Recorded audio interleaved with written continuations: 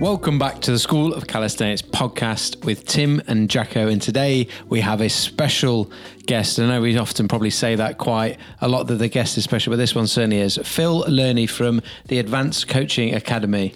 Yeah, Phil's been in the industry a long time, and certainly since I started as a strength and conditioning coach, he was somebody who I've known of and followed and watched his work and learnt from over the years. And he's such a great guy as well, and really got a wealth of expertise of training so many different types of clients, and as a personal trainer, and now working with coaches to upskill them so that they can now go out and deliver higher quality training and support to their clients in a fitness environment and industry. So loads of information in this one. Some really kind of top level stuff as well about just principles of how we can start to change our behaviors. How can we improve adherence to whether it be sleep, nutrition or training.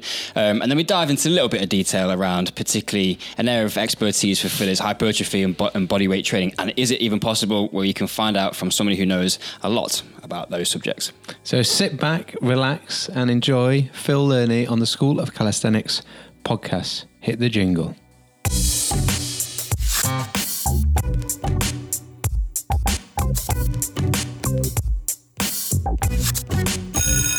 So Phil, welcome to the podcast and thank you for coming on the show with us.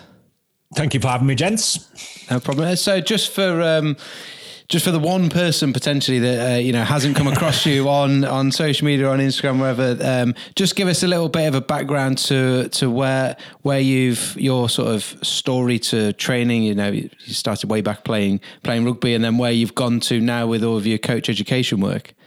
Okay, in a nutshell, got into training via kind of sports from a young age. I was overweight as a kid and did a lot of sport. Never really changed much physically, and got into it through that kind of avenue. It was something I was very passionate about, something I enjoyed. Played sport at a decent level when I was younger. Rugby, cricket. Both at good levels. And then, sport was the thing I was into. Outside of art, actually, was the other thing. I wanted to be a graphic designer for years.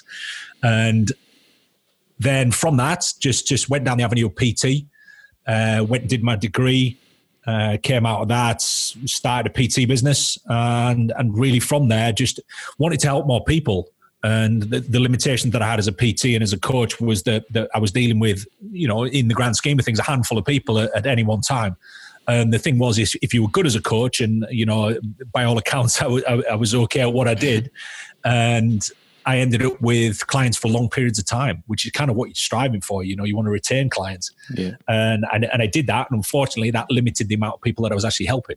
So in order to expand that, I spent a lot of time on forums and bits and pieces, just purveying information and giving it, my knowledge as good as it was at the time to other people and trying to get that out there. And from that, just ended up doing a lot of educational stuff, ended up doing seminars and developed that into now running my own academy for coaches, which is, we do business stuff, we do coaching stuff, a lot of it based off my own experience, tied in with a lot of, formal knowledge of stuff. So that's where we are really. And that's kind of what brought me to where I am now. Yeah, I think one thing that's really cool for me to connect with you at this level, Phil, now is like when I first started becoming a strength and conditioning coach, you were one of the people who I was following and seeing what you were doing. And I've sort of seen how you've changed and your messaging over time as you've sort of evolved from being on the gym floor. And I was always like so sort of admired the amount of skin that you put in the game from being a PT. I mean, the amount of hours that you spent on the gym floor with coaching clients is actually something which is probably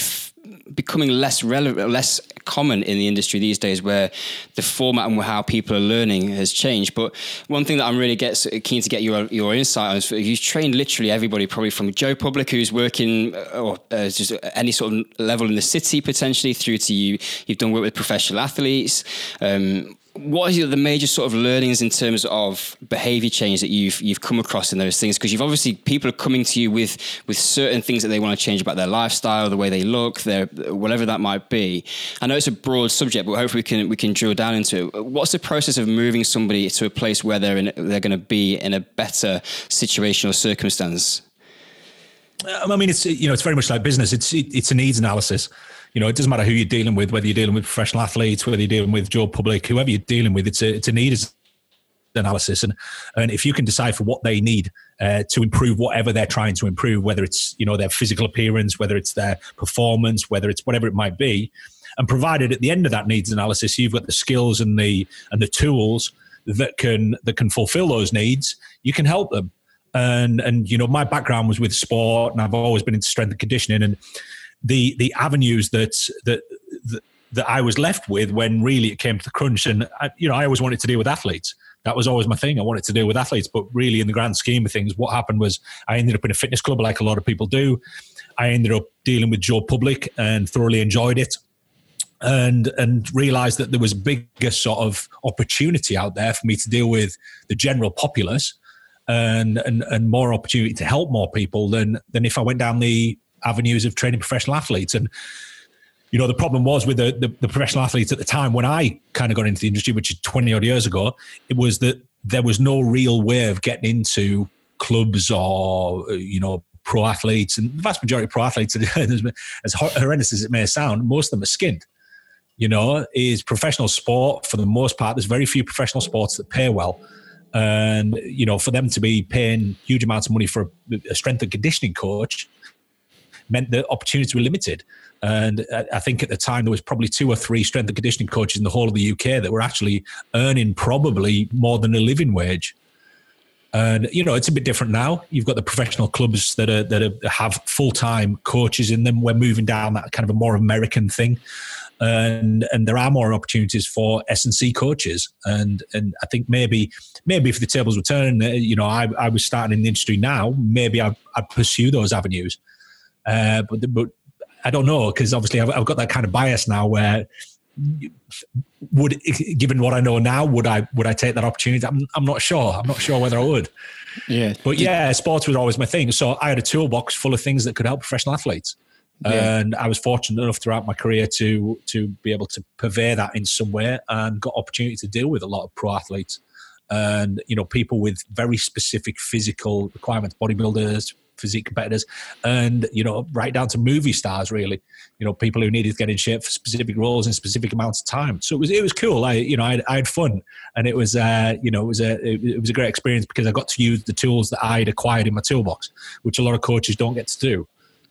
Yeah, and I guess because you ended up working across such a breadth of variety of different people, it gives you then that context to be able to do more of what you're doing now. Whereas if you went down a bit of a narrow route, working with a particular club in what someone might do now, and you then just get specialised at doing S&C for rugby or whatever, some other sport, that you don't potentially get that breadth. And something you mentioned a couple of times there was that I think it sounds like it's potentially coming out as a bit of a theme of wanting to help more people. So the fact that you have worked across that breadth then gives you the context to be able to now, what you're doing with your sort of up educating and upskilling other PTs. If you didn't have that breadth, it would be difficult for you to give that sort of level of understanding for them. Is that probably fair to say? Yeah, and that, and that's, as I say, it's it's the tools you got in your toolbox, but it's also it's understanding different populations, and unless you work with those populations, it's very difficult to understand it. I talk an awful lot to coaches about walking a mile in somebody else's shoes, and you hear this kind of phrase bandied about, but I do a lot of educational stuff with respect to explaining to a coach who's potentially never been overweight, never been in that kind of probably psychological position or behavioral position that somebody overweight is. And to an outsider, they're just going to look at it and go, well, we hear those kind of cliches and the phrases that people come out with, and, they say it's just a matter of eating less and moving more. And yeah, you're right. You're absolutely right. It is. But it isn't quite that simple. And it isn't that simple because a lot of coaches don't understand what somebody else is going through. And this is, again, in professional sport. And, I played it was kind of a semi-professional level in several sports. And it was, I got opportunity to sit in that place and see what it was all about. I've powerlifted, I've done bodybuilding, I've, and all these different things. And part of it is that experience. I remember there was a point probably about 12 years ago where I was actually planning on moving to the US. And, because I just felt like I'd kind of topped out with respect to being a PT in this country. And at the time, there wasn't many opportunities for me to, expand in the directions I wanted to. So part of that was I went and I played American football for American Football Club because I wanted to learn about the sport and the demands and the needs and the requirements of it. And the only way I was ever going to do that was to experience it myself, in my view. And it gave me a better overall picture of the requirements of something. And I think it isn't always a case of you have to do that sport. It's a bit like the argument with football managers. People are always like, well, to coach a bodybuilder, you have to be a bodybuilder, which I think is absolutely tosh. To coach a football team, you don't have to be a high-level footballer. You look at the vast majority of football managers, most of them have never played football at a huge, level. And yeah, there is that practical experience, but it doesn't always mean that somebody's going to be a good coach.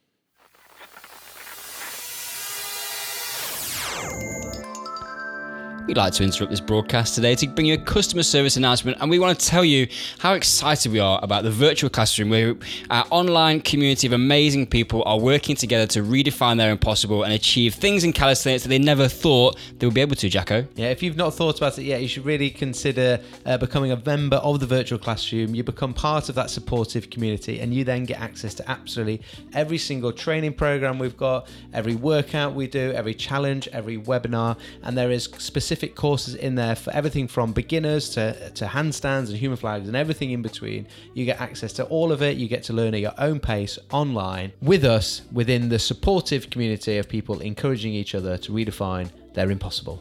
Guys, it's really something special. We would love it if you come and check it out. And until you do check it out and we see you in there, let's get back to our regularly scheduled program.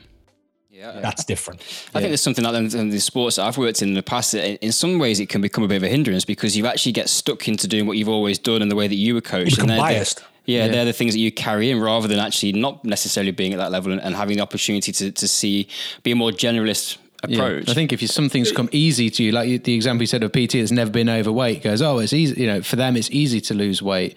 Whereas then if something becomes easy to you, it makes it, I think, definitely makes it more difficult for you to coach it. Like, when me and Tim with starting the Score Calisthenics, when we were trying to learn to do a handstand for the first time at 35 years old, having never done it at all before, like, we had no idea like how we were starting, and the fact that we made so many mistakes along the way means that when someone else is completely scared of like kicking up against the wall, when you can level with them at a point and go, look, I know what this is like, you've actually then got some strategies to give them that's actually going to help them. And it's a degree of empathy, right? Is that you've got to understand where they are now and where they want to be, and part of that kind of story. A lot of people who are into calisthenics have came from a background of maybe doing gymnastics as a kid, which you don't remember what it was like not to be able to do a handstand. You can just do them, whereas as a 30-year-old man, trying to do something you've never done before that involves body weight. And, we talk about, and I'm a massive fan of kids doing things like gymnastics, dance, whatever it might be in an early age, because of, the skill and the coordination and the motor control and all of that stuff that comes with it. I'm a massive fan of that. And I think it's something that all kids should be doing, and whether they take to it or whether they enjoy it or not, they're left with a bunch of skills that as they get older, they can go off in any sporting avenue or direction they want. And ultimately they're left doing something they enjoy because they're actually quite good at it. Yeah. There's nothing worse than, it's like dance, right? When you feel like you've got two left feet because really you didn't learn it when it was probably meant to be learned. Coordination, rhythm, all those things. Kids are going to pick that up in a heartbeat. Whereas, as I say, your old man, it's slightly different because there's more to think about, right? Yeah, no, definitely. And one of the questions I wanted to ask you about sort of behavior change, and you touched on it then when you said that example we're using as someone trying to learn a handstand for the very first time. The same where you might have someone that's trying to be, a bodybuilder, or someone's trying to lose a certain amount of weight, or just any one of these different populations that are trying to get something different to happen. For us, we talk about redefining your impossible, because that thing you're trying to do, or, that I employ you as the coach to work with me. I'm asking you to help me achieve this thing that I currently have never done before, and therefore, regardless of whether I've done it myself or I know all the steps to make that happen for you, there's something around the psychology of a good coach being able to, the empathy you touched on already, to be able to get across that information regardless of whether you've got the right information. And I think from a lot of the stuff, seeing that you've been putting out more, I guess, over the last few years around how do we get coaches to improve their understanding of individuals from getting them to make changes. I'd really, have you got any sort of framework or blueprint or ideas that you sort of follow when you're trying to guide someone to doing something new? It doesn't matter that it's whether it's a handstand or not, just the principle of behavior change. It's probably it's progressive overload. I mean, this is a basic principle of weight training that I talk a lot about in seminars. I was really disappointed when I actually threw it at a bunch of brand new level 3s and said progressive overload. You were taught about that, right? They're like, well, no, not really. And progressive overload is, we apply that to every principle. And you look at what you guys do is fundamentally a kind of hybrid version of gymnastics in many respects, right? Yeah. Is that, how does gymnastics work? If you're taught anything in gymnastics, what it is progressive overload. Is that you teach them a basic form or a regression of the final form, right? So if you're teaching a handstand, you teach them something first before they do a handstand. It might be assisted, it might be mobilized, it might be with bent knees, it might be against a wall, it might be, and you use a regression of it. And this is one of the things in coaching that we forget hugely about in all other aspects of coaching. So for example, nutrition. Nutrition is about progressive overload or kind of underload in some respects. But what I'm looking at what somebody currently does or can do. So if we look at diet, for example, I don't then want to change everything about. So if we take what somebody takes from food, people take satisfaction, they take pleasure, it's put into a social context normally. You're eating with someone or you're eating without someone, or there's some reason behind it, there's convenience of it. There's a whole lot of factors that circumnavigate that food choice. Now, when we look at progressive overload, the assumption is, and again, this is an assumption that a lot of coaches make, is that, and let's just paint that picture a little bit better. Most coaches are going to be, in their, 18 to maybe 25 when they start, most of them. Now, when they're that age, they have very little in the way of outside commitments. They have very little way in the, of other things that they're responsible for. So all they care about is making enough money to be able to go out on a weekend or whatever it might be. Now, their life revolves around diet, training. We've all kind of been there, and most coaches in the industry will have been there at some point. But what that does, that creates this assumption that everybody else is in that same position. So when you say to somebody who eats, and I always use this kind of social context as a familiar one, is that on a Friday night, people will have a pattern and a behavior that they have on a Friday night. They'll go out, they'll have a few drinks, they'll eat a pizza, whatever it might be. They'll have some behavioral thing that they do on a Friday night after they finish work. Now, what a coach would do would look at that and go, right, how do we, when we talk about progressive overload, or in the case of diet underload, we want to pull down calories. How am I going to look at what the context of everything that they do, the situation it's in, who they're doing it with, how they're doing it, the taste, the flavor, the texture, all of those things. How do we factor all of those elements in there? And then regress that? How do we pull that back or draw that back from where it is? So you might look at, for example, a pizza and just say, right, how do I save 100 calories on a pizza? Whereas the assumption is, from coach's perspective, is I'm going to swap that pizza entirely for something completely new, completely different, completely that needs a completely different social context.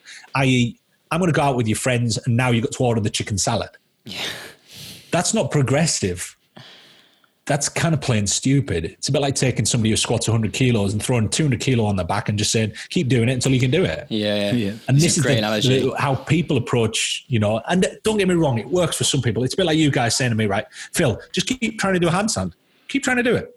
And I could keep trying to do it. And 6 months later, I'm going to be able to do a handstand. And that, it's body weight, it's this, that, the other. But you take somebody who's just a little bit weaker, they're probably not going to be able to do it quite as quickly, but they'll do it eventually. But I'm going to fail every single day for 6 months. Yeah. And if I mentally can't, process that, I'm going to give up.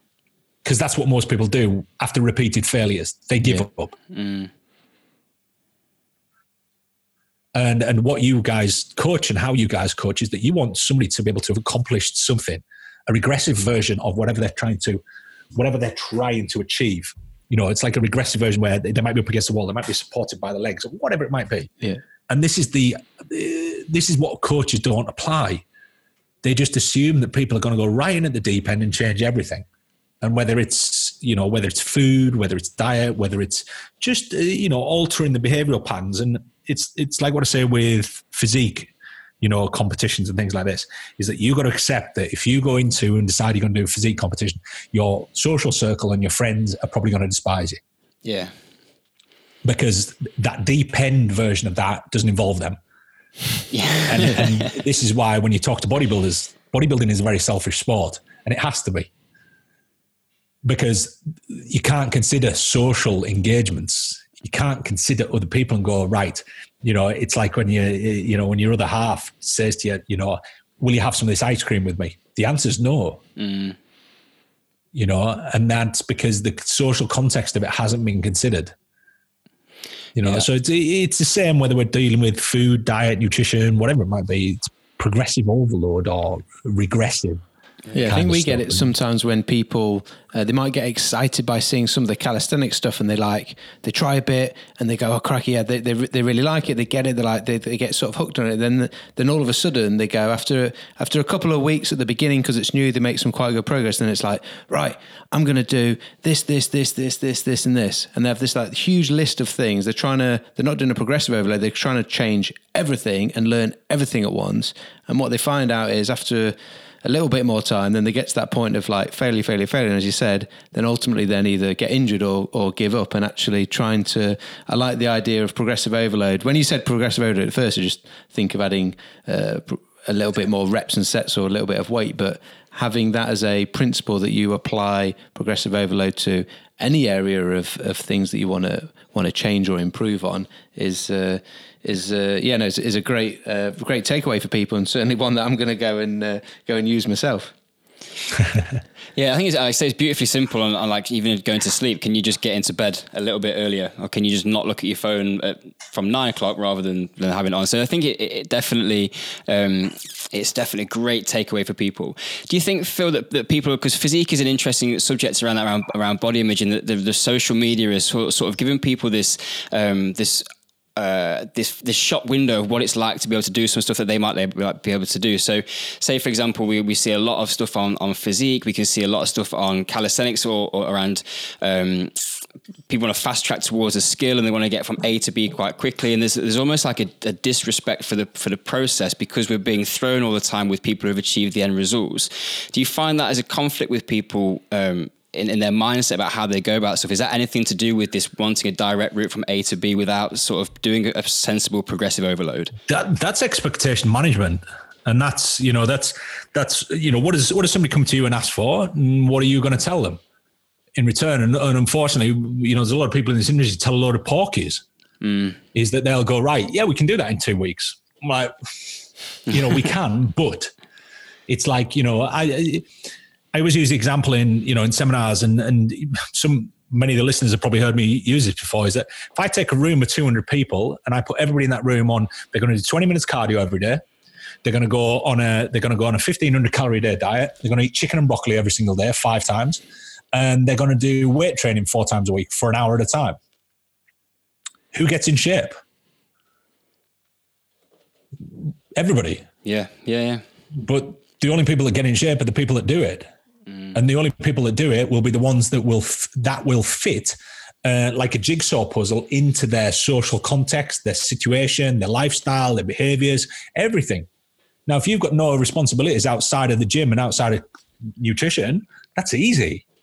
It's just a matter of doing. Yeah.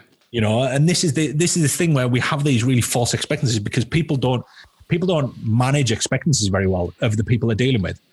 I come to you guys and go, look, I want to be able to do a backflip, right? So you're going to tell me, right, in order to do a backflip, we've got to be able to do this first. You're not all of a sudden going to just stick me on a mat and go, right, jump backwards and spin in the air. There might be an assistive thing. You might put me on one of the big rollover things, but there's a regression to it, and you got to go, right, in order to achieve this, you got to achieve this first. And this is this weird thing and I deal with people in business, to deal with people in nutrition, and it's always the same. is that people expect to be able to do the masterful things before they can do the basic things. And I think that's just a human thing, is that, I would love to be able to do some of the shit that you guys do. Sorry, you might have to read that out. I'd love to be able to do some of the stuff that you guys do, but really, is that because I'm not skillful enough? Is that not because I'm versed enough in it? It's because my choices are, when I go to the gym, I choose not to do the stuff that you guys do. Because at present, I don't enjoy it as much as the stuff I do now. Yeah. Now, if I start to do the stuff I do now and I don't take any more enjoyment out of it, chances are I'm probably going to move down a different avenue. And I might start doing what you guys do and go, right, I actually really enjoy that. And that's that variety element where, you get bored of things, and people always do. And, you got to move on to a different challenge or something slightly different, something, and I'm sure that you guys, on occasions just fancy going in the gym and just picking up some dumbbells and pumping your biceps up. And there is that gratification from it, but whatever you do, you got to take pleasure from, whether it's food, whether it's business, whether it's whatever it might be. And again, we talk about all these cliches about, what you should, we hear in the Instagram stratosphere at the moment, there's a lot of business advice going about. And it's always, if you don't like what you do, quit. And I'm like, that doesn't really work, because if you don't like what you do, but it pays your bills, you can't just quit. Yeah. There's got to be an exit strategy. There's got to be something which moves people onto it and say, you should enjoy your work and this, that. A lot of people aren't privileged enough that they do, or they can. And it isn't always that easy, just, find something you enjoy and do it, because things that you enjoy don't always pay the bills. Yeah. And that's the unfortunate thing, is that, I could spend the next 12 months trying to just do handstands. That ain't going to pay my bills. Yeah. But ultimately, is it something I enjoy and something I take gratification from? If it is, go ahead and do it. But you've got to look at the bigger picture. And this is, I talk a lot about hierarchies and understanding people's individual hierarchies, is that, your hierarchy as a parent changes. Your hierarchy as an adult changes. When you got a mortgage and when you got all these different things, your hierarchy as a teenager is very different.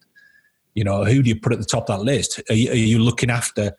if our parents didn't, have that concern for us, we'd be in a right sticky situation, So your hierarchy changes throughout. If I had my mentality I had when I was 18, my family wouldn't get a look in. Yeah. I'd be out every weekend, Friday, Saturday, Sunday. I'd be playing rugby 2 days a week. I'd be out training 3 nights a week. But because my hierarchy has changed, those things also need to change. So as a coach, a lot of it is understanding somebody's hierarchy of what's most important to them. Yeah. And what are they trying to achieve from whatever you apply, right? Yeah, we've probably been on a lot of the people that we call them our students, just going in with the whole sort of school theme, that have been on a similar sort of journey to us. We both used to play rugby, and when that finished, we were looking for some different ways to train, because loved training. But as you said, I've just got bored of doing a certain thing for such a long time. And that's how one of the reasons we started getting into playing around with some bodyweight and calisthenics ourselves. And I think that we get a lot of people coming into it now at a later age where their hierarchy has changed, and one of the benefits being, with a tiny little bit of kit at home, you can actually get a really good bodyweight workout done if you've got a set of rings, and that might only cost you 30 quid from schoolcalisthenics.com. Do you know what I mean? So it does. If we think about, interested to get your thoughts on bodyweight training and how much of that you may or may not have used with yourself or with clients and where it fits in, but like the context of even the idea of I can get a workout done at home that I wouldn't have thought. Like when I used to play rugby in the off season, if we went away on holiday, I'd be like, I can't really do any training, even though I'd probably still like to stay in shape, but actually I'm just not going to do anything because I can't. Whereas the reality is I could have done, I just didn't have the tools in my toolbox to understand how do I change the training environment in my situation to be able to use body weight more effectively, because I only ever did weight training when I played rugby. Yeah, no, I think it's also looking at the what you're willing and prepared to do. I mean, it's like what I say about clients is that a lot of clients that we deal with over time will come to us and say, I know what I should be doing. And I use this term quite a lot because I've heard it a million times. I know what I should be doing. I reckon that the vast majority of the population out there, you know, and I reckon 99.9% of the listeners to this would be able to figure out a home workout right now with no equipment. Yeah. They're just not willing to do it. You know, it's like building a home gym. A lot of people build home gyms and then go to the gym, you know, because it's the environment, it's the atmosphere, it's this, that, the other. And the problem is that a lot of people train because of the atmosphere. You know, it's like when you go to a cool gym and you know, the gym's got loads of equipment and everybody train really hard. You train harder, you know, and sometimes it's the environment. And like what I was saying before, it's the context in which you put the situation. Yeah. See, I love working out, but I tell you what, working out in a room on my own, boring, hotel gyms, despise them a lot of the time. I walk in and I just look at it and I go, I feel flat as a pancake now. I do not want to work out in here, you know, and off you go. Whereas, you know, I look at somebody like, oh, I look at you guys and I'm like, right, I could like gym out onto South Bank and just go and have some fun and get an incredible workout of it. At the same time, just have loads of fun. And that's massively appealing. But as an unskilled individual in what you guys do, I'd be like, nah, it's not going to be so much fun, really. It isn't, you know, because I'm going to be doing really basic stuff that it doesn't look fun and probably isn't fun. And it's just straight out hard work. Whereas, you know, the thought of being able to, you know, I used to work with a guy who was, you know, he qualified for Australia for the gymnastics for the Olympic team. And it was phenomenal.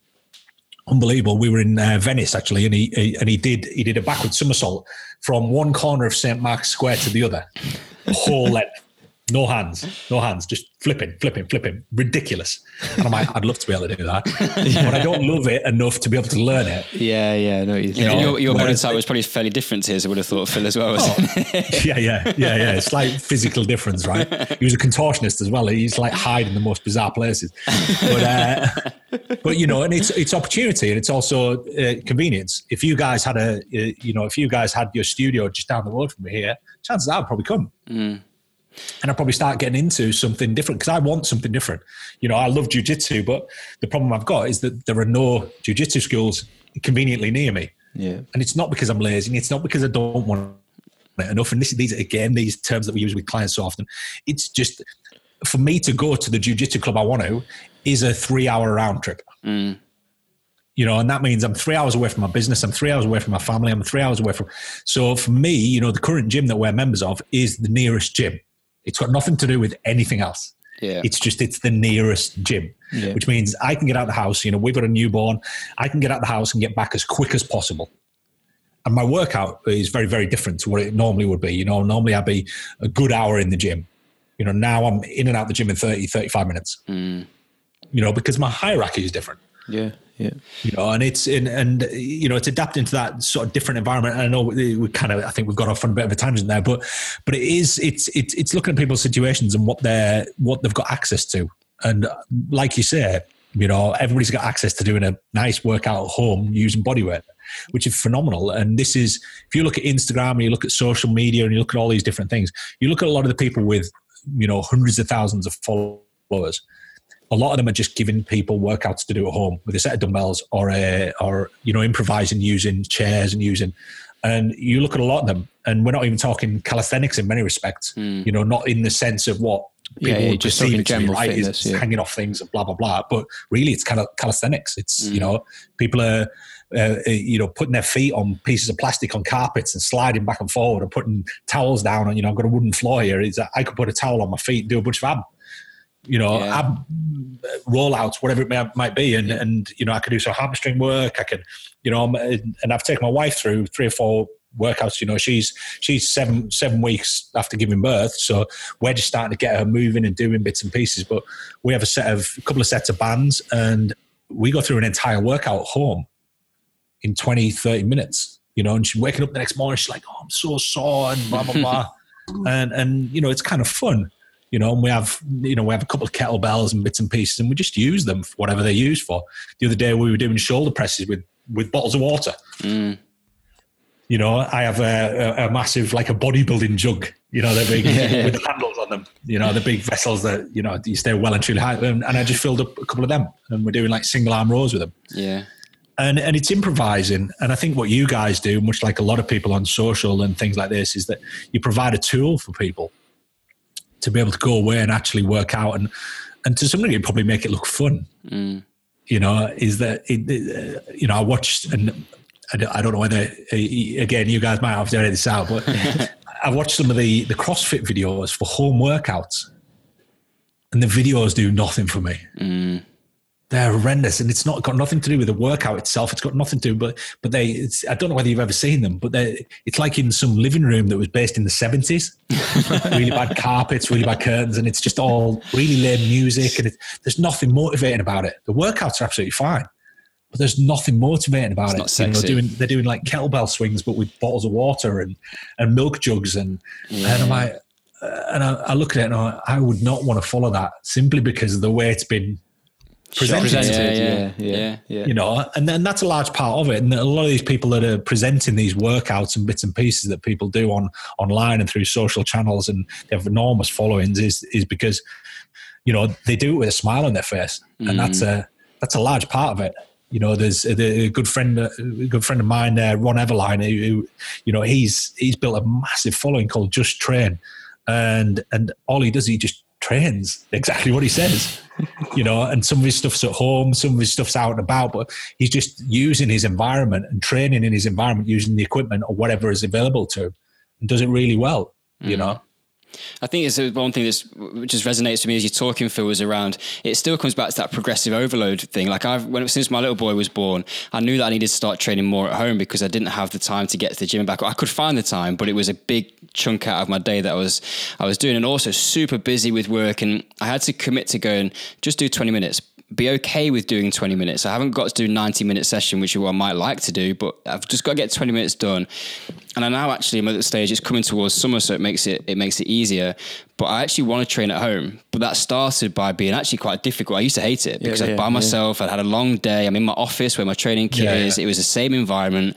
But now I can go out in the garden and I can do a session. And I'm choosing now not to go to the gym to train at home by myself because I actually quite like it. But if, like you said before, if I've just gone all in on that, like cancel membership, not doing anything, like it's a big step. It's a big jump for people to make. So I think that for me is like a massive takeaway. It's just, you can apply that principle to everything. And if you wanted to do more calisthenics training, well, and you've got a gym membership, you could just warm up with a frog stand. You could just warm up with a simple hand balance. So you could just build more pull-ups into your program rather than doing as much lat pull down, for example. It's just starting to make that transition and recognizing that that's a process over time.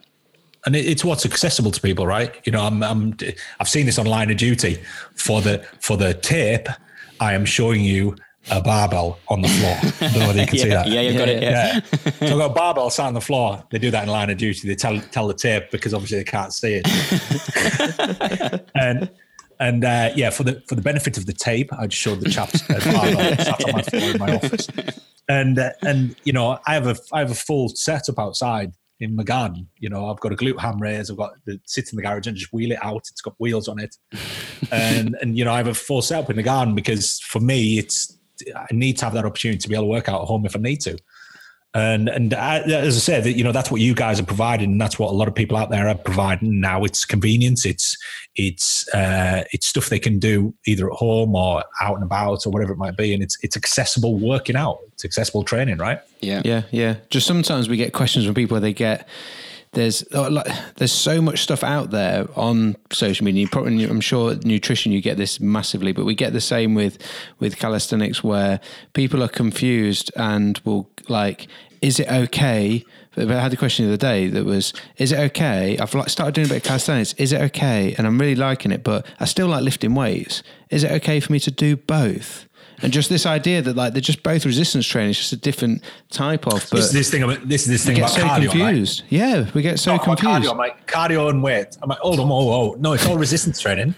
You don't get on a bike and turn all the resistance off. You get on a bike and turn the resistance on. Yeah. It's all resistance training. It's just in a slightly, cardiovascular training in many respects. It's just resistance training, but just in massive reps. Yeah. Massively high reps, and that resistance training, that demand on your muscles means that the cardiovascular system is probably the thing that adapts more than the muscles do.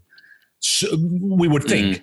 But all that happens is your muscles get really used to it really quickly. It's like me, if I went out and ran 5 kilometers now, I'm going to be sore as hell tomorrow because I'm just not used to it. It's not that I can't do it. My muscles aren't conditioned. I'm just not used to it. Yeah. You know, the impact's going to get to me. Everything's going to get to me. You know, I come and do a workout with you guys. I'm going to be in pain for days after, probably. You know, because you got to push me hard. You got to get me to do things that I'm just not used to. Yeah. But resistance training is resistance training. And however you package it up, it's what it is. And human movement is human movement. Yeah. And the joy of, and like what I was saying earlier about gymnastics and dance, one of the major things about something like that is that, you know, let's say I get somebody who was a very good gymnast when they were younger and they haven't been in a weights room, they haven't done anything. I go and get them to do a back squat. That back squat requires pretty much zero coaching because I put the bar on their back and they squat perfectly. Everything's in alignment, everything's coordinated, everything's this, that, the other. Because in order to do all the things they did in gymnastics, they have no choice but to be functionally, and I hate to liberally use that term because I think it's just misused massively, but functionally, it functionally works. You cannot do a handstand, for example, if everything mechanically doesn't coordinate with each other. It doesn't, otherwise you fall forward or you fall backwards. Yeah. That's what it's all about, is that if you've got somebody who is internally rotated and, you know, their anterior head of the delta is way dominant over their posterior, one of the easiest ways of fixing it, get them to do a handstand. But sorry, I shouldn't have said the easiest ways of doing it, but an easy way to balance an imbalance out like that is to get them to do something that requires that balance to be there. Yeah. Is that if the human being isn't balanced, you can't do things like Olympic lifting. Huge amount of respect for Olympic lifting, because Olympic lifting, these people are mechanically balanced. You look at physique on a top level gymnast, you could stick them on a bodybuilding stage, you know, besides the size and everything like that, the symmetry and the balance between the muscle bellies will be almost perfect. Yeah. Because what you got to remember is that in order to do the things they do in the alignment that they do it in isn't possible unless those muscles are balanced. And you get some freaky kind of genetic anomalies where somebody's tricep develops faster than their bicep or whatever it might be. And there will be a couple of things, but for the most part, you look at a gymnast's physique, you look at the physique of a dancer, top-level dancer, you look at the physique of a top-level Olympic lifter, their physiques are so well balanced, it's ridiculous. Yeah. Now, the problem with bodybuilding is bodybuilding takes all of those mechanics and it kind of messes with them a little bit. Is that, you know, it will go right. We can actually do a movement here where, let's say, for example, chest press.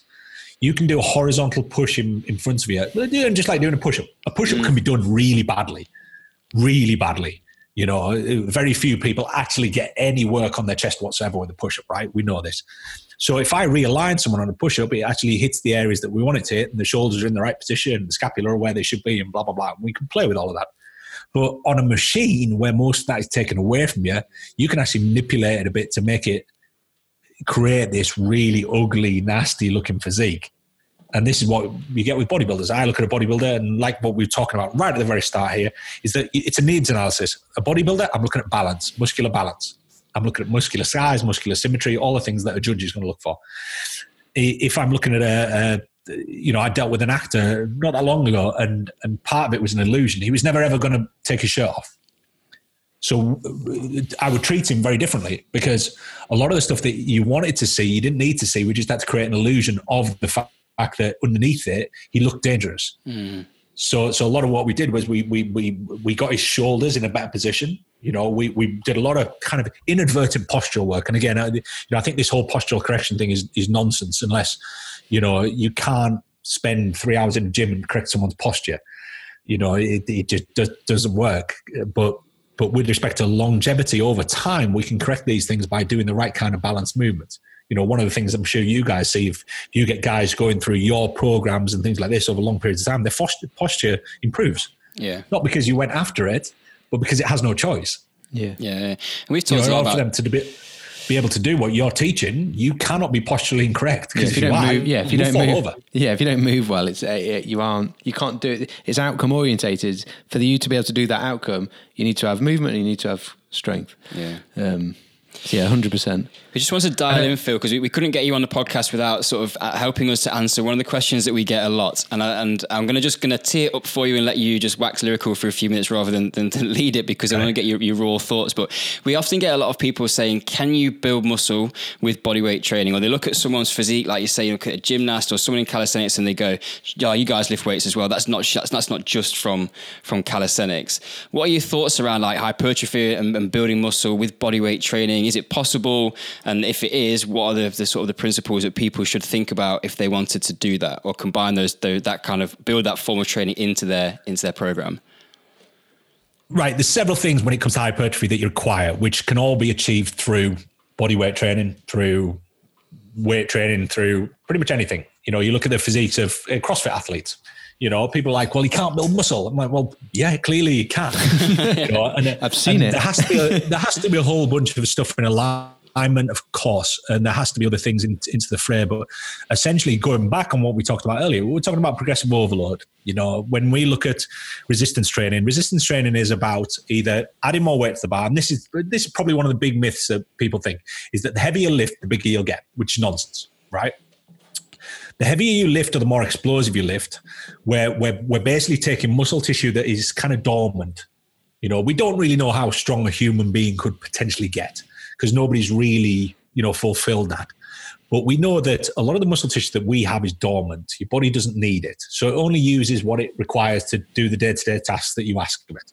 Now, with bodyweight training, and again, I'll pitch this out there to any bodybuilder or anybody who's got an incredible looking physique and is jacked to the eyeballs, get them to do some bodyweight exercise. Because in theory, and you know, the argument and the discussion we're having here is that they should be able to do them. You know, maybe mechanically they're not going to be the sound, but for the most part, they should be able to do them. So you would look at a bodybuilder and go, right, in theory, they should be able to do pull-up after pull-up after pull-up after pull-up. You know, when I've been my biggest from a physique perspective, I could probably do 1 or 2 pull-ups and that was it. But I tell you what, I could do pull-downs till the cows came home. You know, but mechanically, remember, it's all relative. You know, so can you bodybuilder use calisthenics? Absolutely, you can.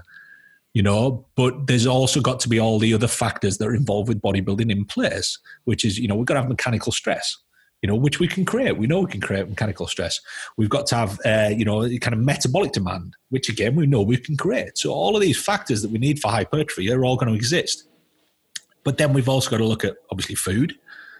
You know, if you, the paradigm that kind of you guys have got is that if you want to build muscle tissue is going to make you heavier. If you get heavier, your body weight stuff then becomes more challenging. Yeah, it is. Yeah, so, the strength weight ratio balance. That, you know, and it's like pull-up, right? The easiest way for me to get someone to do a pull-up in most cases is just to get them to lose weight. Yeah. It's got nothing to do with anything else. If I make them lighter, they are going to be able to do a pull-up.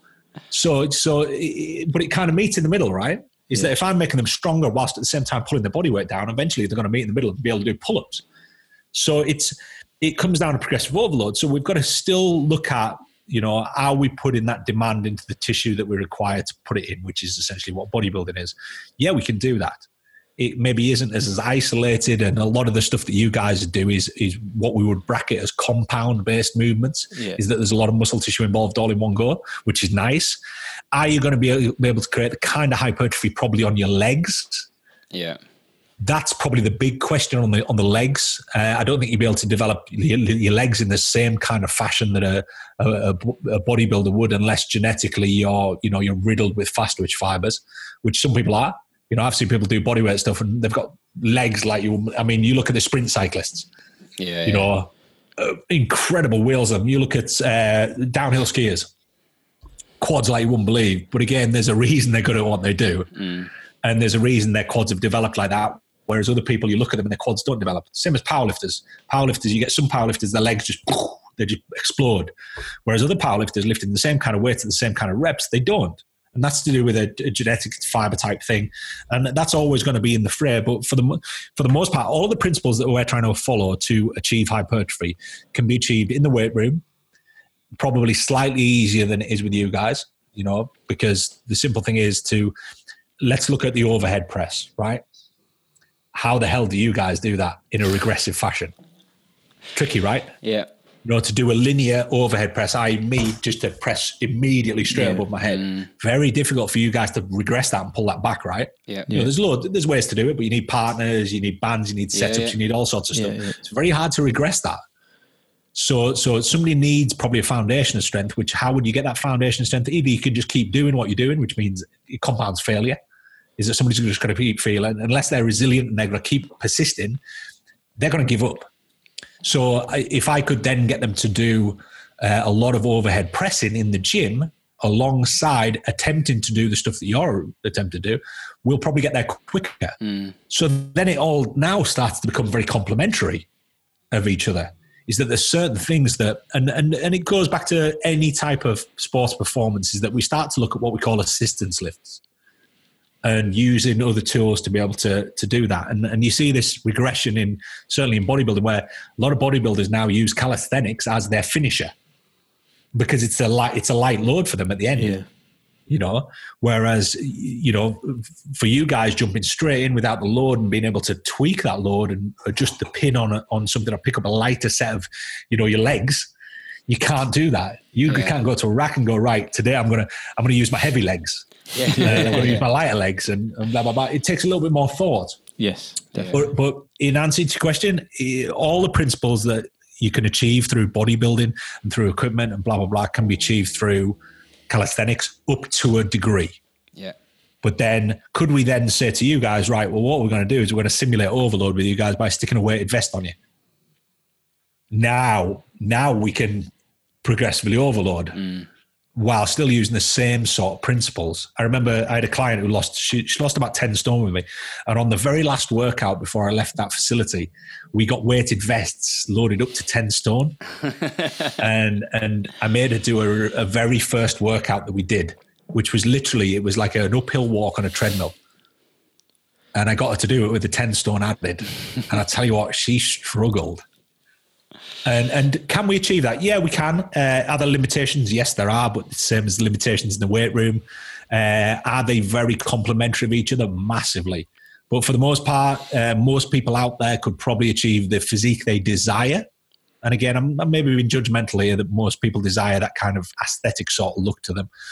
Using body weight, using sport like gymnastics, using dance, using any of those things, but there will be a genetic element to it. Yeah. Is that I know some phenomenal dancers who look terrible.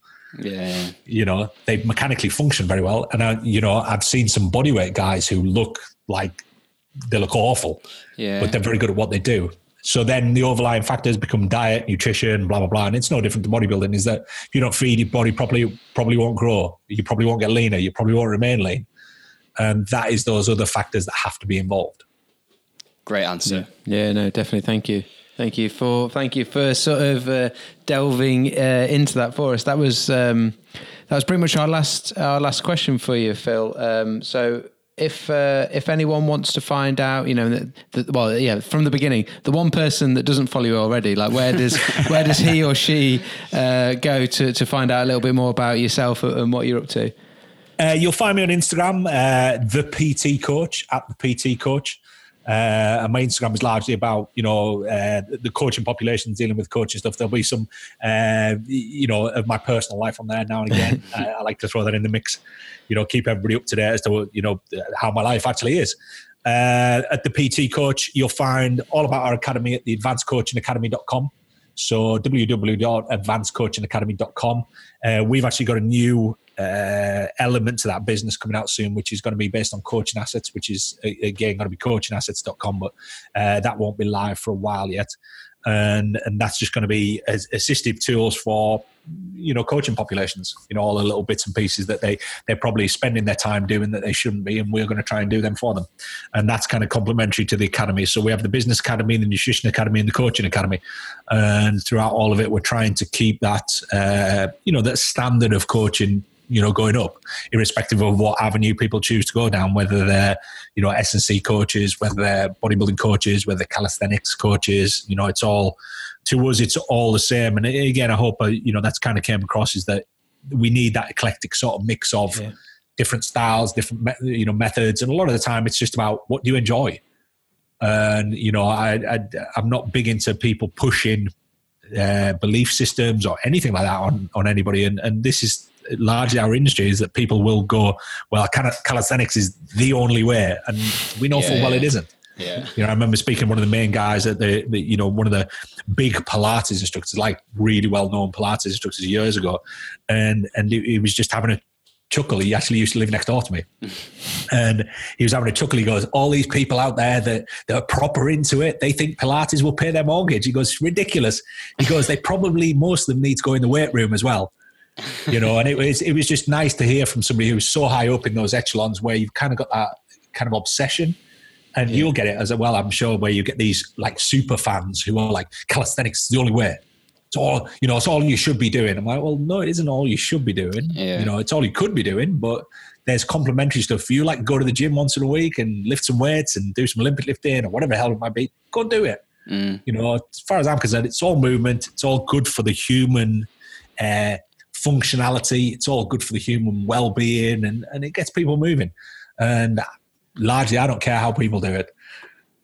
Amazing. Yeah. I definitely recommend Phil's social. Like, the one thing I think you do brilliantly, Phil, from a trainer's perspective and from anybody else, is you keep people honest. Like, he's some real poignant stuff that comes cuts through everything and hits a point on the mark. And it's a really good general regular reminders of the things that we should be focusing on and the things that are actually important in a space where we can get distracted by lots of shiny other things which can pull people's attention in the wrong direction. Sure. I appreciate that. Yeah, we'll put we recommend you go check Phil out, and we'll put some of those links in the show notes, so it's dead easy for people to click straight through to you. So Phil, Learney, thanks so much for spending the time and imparting your knowledge. We massively appreciate it. I know you're a busy guy, so really, we appreciate you giving us that attention and some support. So until next time, class dismissed. So thank you so much again for listening. We don't take it lightly that you give up probably an hour of your time to listen to these podcasts, so we really do appreciate that. We hope you got a load of value out of it, guys, and if you did, we would love you to do a couple of things for us. One of them is tell other people and share it if you thought that we were adding some value. And also, if you want to, pop over to iTunes or wherever you're listening to this and give us a 5-star review. We like 5 stars. 4 stars not as good.